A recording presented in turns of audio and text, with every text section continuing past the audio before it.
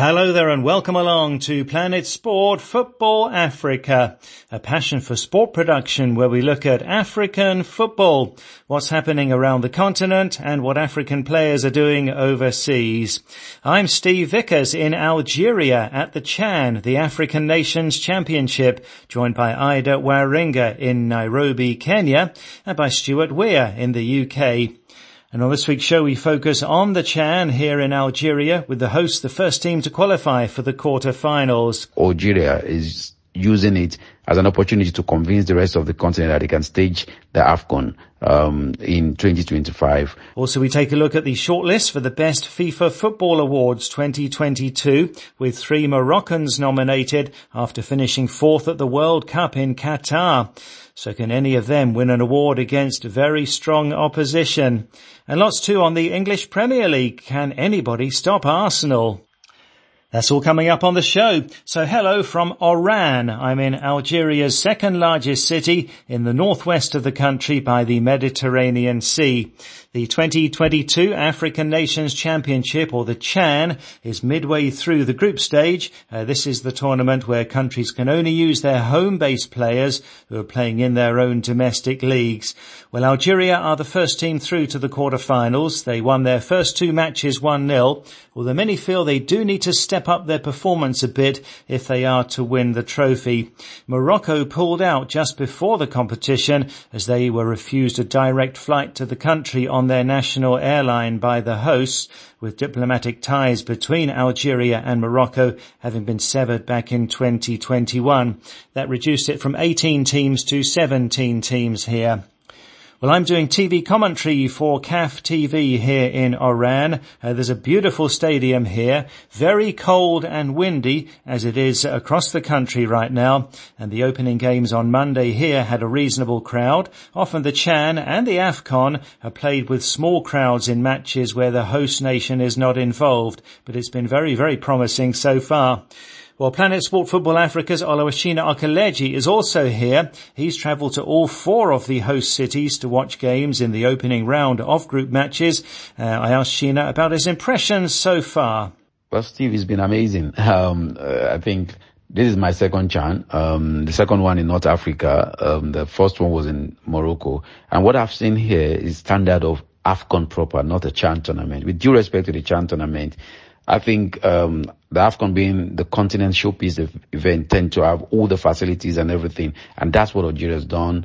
The airport, the stadium, the planes, the transportation, awareness, and in terms of fans awareness, in terms of media awareness, everything is here.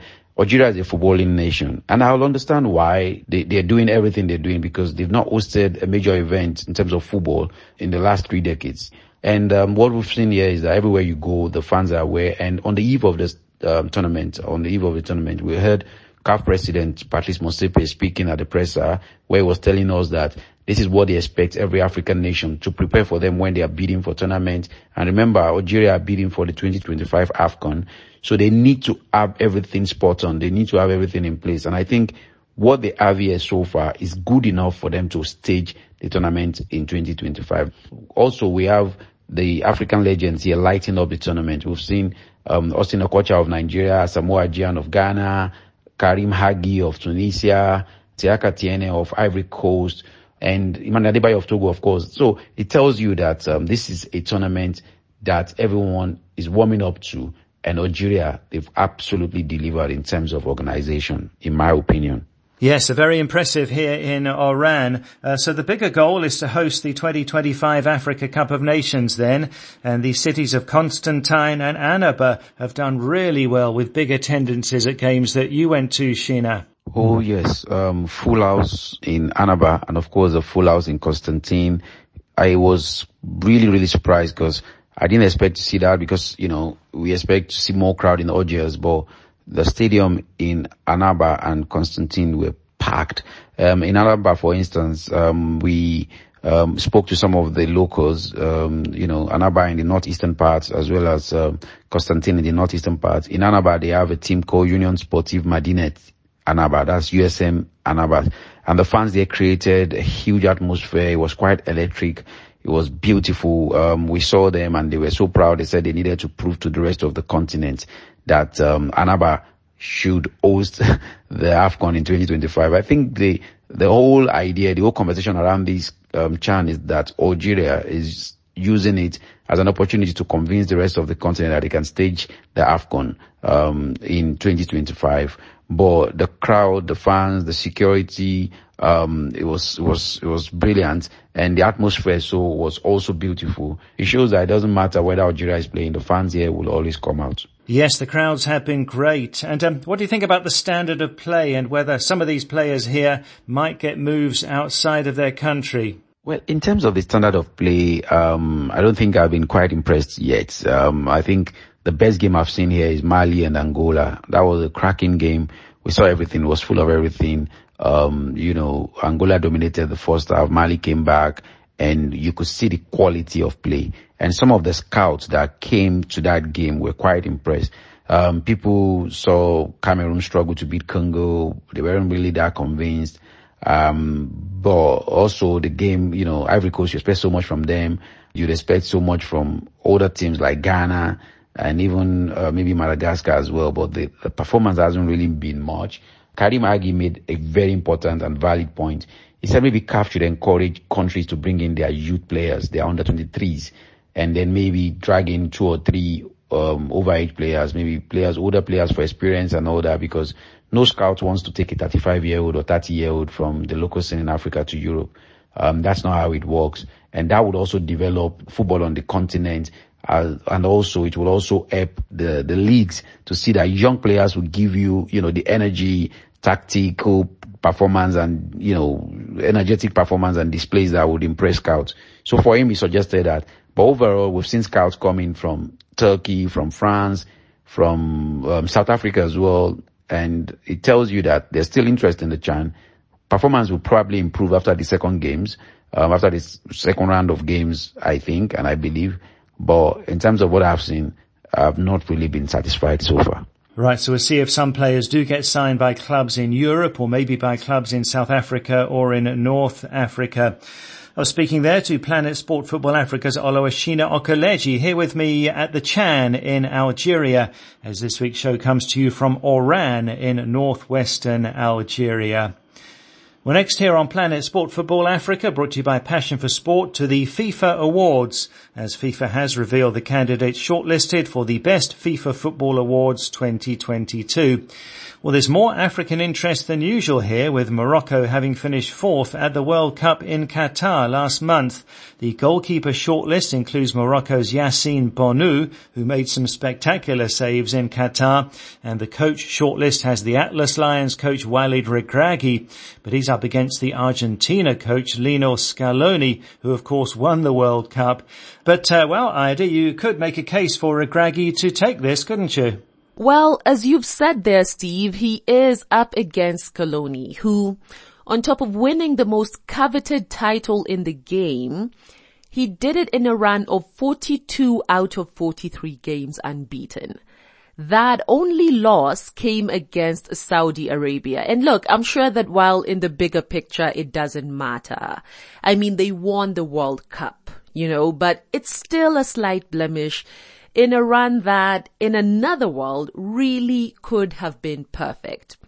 But would I love for Regragui to get it? Absolutely. Look, maybe it's my African sentiment attaching itself. But what he and the team did will forever remain untouched. And the caliber of competition they did it against, it speaks for itself. The Atlas Lions took down giants in Qatar, Steve, from Belgium to Spain and Portugal. They finished top of their group. Let's not forget that. And to think that Regragui was appointed with 3 months to the tournament, all the doubt that came with that. I mean, what a way to prove your naysayers wrong. We already talked extensively about his novel approach, if you will, to coaching, not just about the tactics on the pitch, but prioritizing player welfare and mental health outside of it. We saw the impact of players once in exile, if you will, on team performance. So To call Regragui a pioneer, not just in his approach, Steve, but even in his achievements, I don't think would be exaggerating. The first African and Arab manager to reach the semi-finals of a World Cup. The first African manager nominated for a FIFA Best Coach Award, and despite finishing fourth, the International Federation of Football History and Statistics, and I know some do question its relevance, but it did rank Regragui as the third best men's national coach in the world, though it should be noted that it is a totally separate entity from FIFA. And while all the division continued on whether Morocco was affiliated more with the Africans or the Arabs, for him to emphasize that they were just as much African as they were Arab really did hit the spot for so many in the continent. This year's awards will be based on performances from August 2021 through to December 2022. And to me, it's pretty obvious that Scaloni will get it on February 27th. And it would be well deserved, don't get me wrong, but Regragui won hearts across the world. And I'm actually more curious, Steve, to see who will emerge second and third. Yes, then the best FIFA men's player shortlist includes Morocco's Achraf Hakimi, Senegal's Sadio Mane and Mohamed Salah of Egypt, but they have a lot to do up against World Cup winner Lionel Messi and runner-up Kylian Mbappe. Well, I think everyone in this list will have a lot to do up against Messi, Steve. It really was his World Cup, and it really will be his FIFA best, and later his Ballon d'Or. Mane, well, he did have an amazing tournament and an amazing moment indeed, lifting the AFCON title, but not being at the World Cup was definitely a dent. So I will focus on 24-year-old Achraf Hakimi. Who can forget that Panenka he scored so coolly against Spain to knock them out? Ironically enough, the same Spain that courted him at an early age, but instead he chose to represent Morocco. Steve, I think this is another one whose winner is pretty obvious and very well deserved, Leo Messi. Even Mbappe can't catch him, so I will choose to instead focus on a beautiful moment between Mbappe and Hakimi, who are known to be quite close, both of them on this list, as we have mentioned. And even when France bandled Morocco out in the semis, it was still beautiful to see Mbappe, who preferred to sit in the tunnel and catch up with his friend Hakimi, despite wild celebrations going on for France. So Messi might take this one, Steve, but the two PSG players definitely have a bright, bright future. Yes, well, thanks, Ida. And public voting for the FIFA Awards is open until the 3rd of next month. And early in February, FIFA will announce the 3 finalists in each of the 7 categories. Ask if your thoughts on this on social media this week. Who would you give the FIFA Coach of the Year award to? So FIFA has revealed the candidates for the Best FIFA Football Awards 2022 with more African interest than usual. Morocco having come 4th at the World Cup. So on the goalkeeper shortlist is Morocco's Yassine Bounou, and the coach shortlist has the Atlas Lions coach Walid Regragui, although he's up against the World Cup winning coach Lionel Scaloni of Argentina. But of course, Regragui did it with Morocco with much scarcer resources than Argentina. So who would you give the Coach of the Year award to? You can post a comment on our Facebook page, that's Planet Sport Football Africa, or send us a WhatsApp to +44 7955 232 780. That's +44 7955 232 780. Who would you give the FIFA Coach of the Year award to? Well, in other news, very concerning to hear that former Zambia and Brighton midfielder Enoch Mwepu was taken to hospital in Zambia last weekend after falling ill. 25-year-old Mwepu was forced to retire from football in October because of a hereditary heart condition. He's now the new coach at Brighton's academy for the under-9s. But back home in Zambia, he suffered a suspected heart attack last Sunday while driving. and was seen to fall after parking his car and then went to hospital for checks. So really wishing Enoch Mwepu a speedy and complete recovery there, hoping to get back to his duties at the Brighton Academy. Well, this is Planet Sport Football Africa, brought to you by Passion for Sport, and still to come, Stuart on the English Premier League. Can anybody stop Arsenal there? You can follow us on Twitter at Planet Sport FA. You can download our app and listen to the show anytime and access past programs in our archive. To download the app, go to the Play Store or the Apple iTunes App Store and enter Planet Sport Football Africa. Let's go to social media now, and last week we asked who do you think will be the English Premier League champions as they get to the halfway stage. Arsenal with a clear lead, so we asked, do you think that lead is big enough? Who do you think will come out the champions and why? Well, we had a huge response on this and differing views, mostly divided between Arsenal and Man City, and with a considerable number of Man United fans feeling this could be their season. Let's start in the Gambia with Usainu, who says right now Arsenal are in good shape. I don't see them going down any time soon, so people should get used to seeing them up there, says Usainu. Stanson is an Arsenal fan in Sierra Leone. He says certainly it's not a big enough gap to get over the line, but I think we will take it if the citizens' inconsistency continues and if we stay injury-free, says Stanson. Tanaka Zotize is in Zimbabwe. Tanaka says the gap between Arsenal and Man City will stretch to 2 digits by March. Joseph Prince Songbedinho in Ghana says, I strongly believe Manchester City will do it again. The end justifies the means, says Joseph. Julius Njane Mugo in Kenya says either Man United or Man City, but not Arsenal. Mustafa Fabure is in the Gambia. Mustafa says Man United will win the Premier League this year because they're the ones showing the signs of winning it. Alhaji Cisse, also in the Gambia, says yes, Manchester United, because we are winning all of our games. It's Kazi in the UK looks to this weekend's big game, saying if United can defeat Arsenal and continue their winning form, the league is ours. United for life, says It's, and more on that game shortly. Then Philemon Magakwe is in South Africa. Philemon says the league is won in May, but my heart tells me the Gunners might pull a rabbit out of the hat. However, there is still a lot of football to be played. And finally, on the same lines, Oscar Ewurum says it is still a marathon and not a sprint. Only time and hard work will tell. Yes, indeed. We'll look forward to seeing how it all pans out. And thanks so much for all of those views. And always great to hear from you.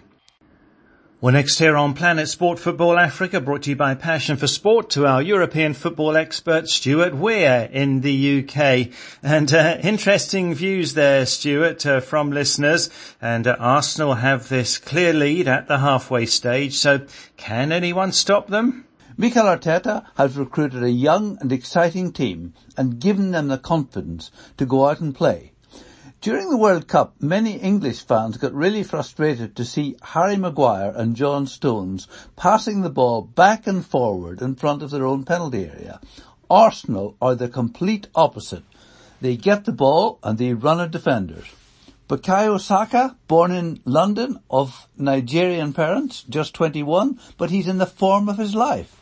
And when Arsenal lost Gabriel Jesus to injury in the World Cup, they did seem to be a striker light. But Eddie Nketiah, born in London of Ghanaian parents, has come into the team and scored 4 goals in the last 6 games.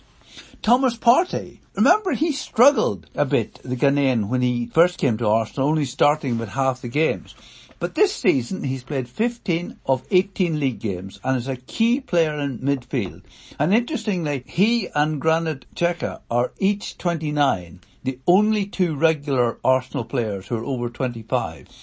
I mean, you could say that if Manchester City and Liverpool, were just a point or 2 behind Arsenal, you would worry, as Liverpool and City have that experience of what it takes to win the championship, which of course Arsenal are lacking.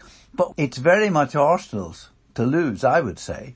One negative for Arsenal, they thought they had signed Mykhailo Mudryk for $100 million from Shakhtar Donetsk.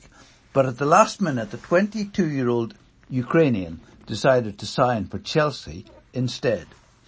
But it is a massive help to Arsenal that none of their biggest rivals are really doing well at the moment. I mean, Manchester City are second, and City lost to Southampton in the League Cup and then to Manchester United on Saturday. The first time for 3 years that City have lost consecutive games. Arsenal, interestingly, have still to play Manchester City home and away, and those 6 points could have a massive impact on the league title. Then we might have said Chelsea and Liverpool, but those two clubs are currently 9th and 10th in the league table, a staggering 19 points behind Arsenal, and frankly they're struggling to achieve a top 4 finish and Champions League qualification, let alone compete for the title. Chelsea beat Crystal Palace 1-0 on Sunday, but amazingly that was only their second win in 10 league games, stretching back to October. And during that period they've been knocked out of the League Cup and the FA Cup. I mean, I said last week that losing an FA Cup tie away to Manchester City was no shame, but losing at 4-0 and being entirely outclassed was embarrassing. Graham Potter has only been the Chelsea manager since September. He was a surprising choice. He'd done well at Brighton, but he'd only managed in the Premier League for 3 seasons and not played at that level. So moving to Chelsea was always going to be a massive step up. Chelsea, of course, as a club are also in transition with the new American ownership after the Abramovich era ended. But the timing of the replacement of Thomas Tuchel with Graham Potter was very strange, with Tuchel last August-September being allowed to sign Raheem Sterling, Pierre-Emerick Aubameyang, Kalidou Koulibaly and Marc Cucurella. That was in the summer transfer window, but then he was fired, leaving Potter with a group of expensive new signings that he may or may not have wanted. And Mudryk takes Chelsea's spending this season to a staggering $500 million this season. Potter signed John Felix, who had looked so good for Portugal in the World Cup, and he played his first game last week against Fulham. He was doing well until he made a 2-footed studs-up tackle, got a red card, leaving the 10 men of Chelsea to lose to Fulham and himself suspended. Potter has his work cut out. As I said, he's a good but relatively inexperienced manager with a massive squad of players. 42, I think, in the first team squad, but that only complicates selection. Potter finds himself with 4 months to make an impact on the Champions League, the knockout stages, and also to try to get Chelsea up the table. It won't be easy, but I think any talk of Chelsea catching Arsenal is a fairy tale. Yes, tough times for Chelsea, and we've got a huge test for Arsenal this Sunday as they host Manchester United. Yes, Steve, the fixtures computer just keeps throwing up these fascinating games. Arsenal, top of the league, at home to, you might say, the form team, Manchester United, on Sunday. And of course United, the only team to beat Arsenal in the league this season. Manchester United looked excellent in the Manchester derby. When City put 6 past United in October, City just seemed able to pass through the United midfield at will. But on Saturday, there was no doubt that it was United, and particularly the Brazilian pairing of Fred and Casemiro, who were controlling midfield. 7 times, Erling Haaland had to come back into his own half to collect the ball because he was getting no service through midfield. United's back 4 looked really solid, with remarkably Erik ten Hag selecting normal left-back Luke Shaw at centre-back, leaving World Cup winner Martinez and club captain Harry Maguire on the bench. But it worked. Now, Arsenal's fast young attackers against Manchester United's experienced and solid defence, and 2 quite combative midfields facing each other, it will be a fascinating game, and it really will be a test of whether Arsenal are as good as they appear to be. I can't wait for that game, Steve. Yes, that should be a fascinating game. And going back to last weekend, Stuart, something football fans all around the world have been discussing with strong opinions. There was real controversy over Bruno Fernandes' goal for Manchester United against Man City. Many felt it should have been ruled out for offside. What's your view? Let me just describe what happened in case there's somebody in the planet who didn't see it. Marcus Rashford was in an offside position when a teammate hit a pass in front of him. Rashford chased it, but did not touch the ball, letting it run to Fernandes, who put it in the net. The assistant referee flagged for offside. The referee and his assistant consulted, and the goal was awarded, and VAR did not intervene. City surrounded the referee, protesting that Rashford had distracted and possibly impeded the defenders. But as the law stands, it was the correct decision.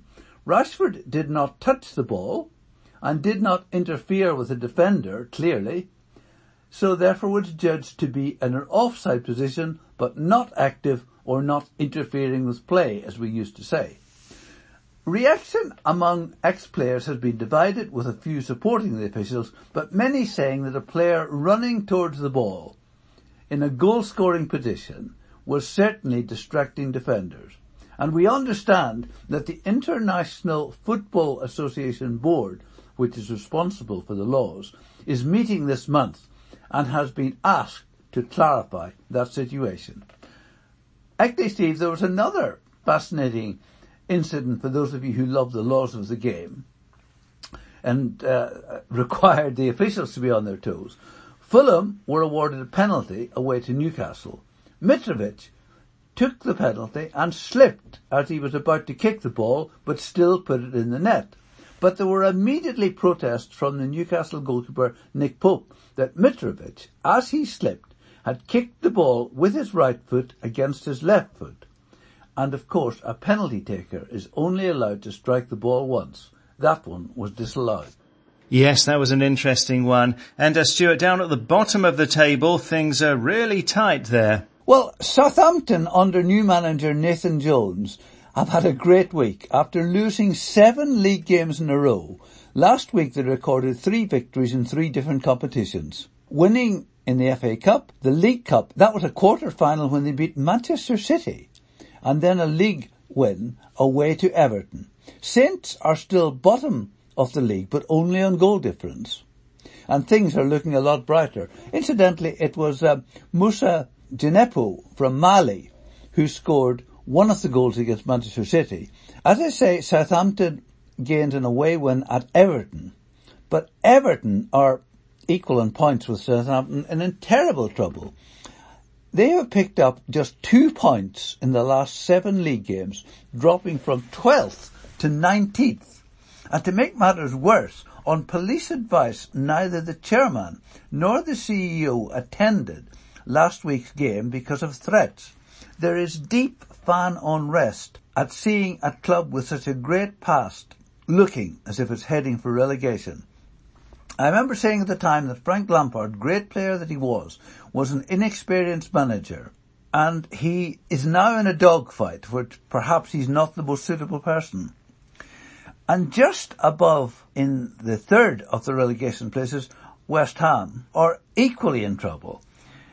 In October, they were 10th, but 1 point in the last 7 games has seen them drop to 18th. David Moyes is under extreme pressure.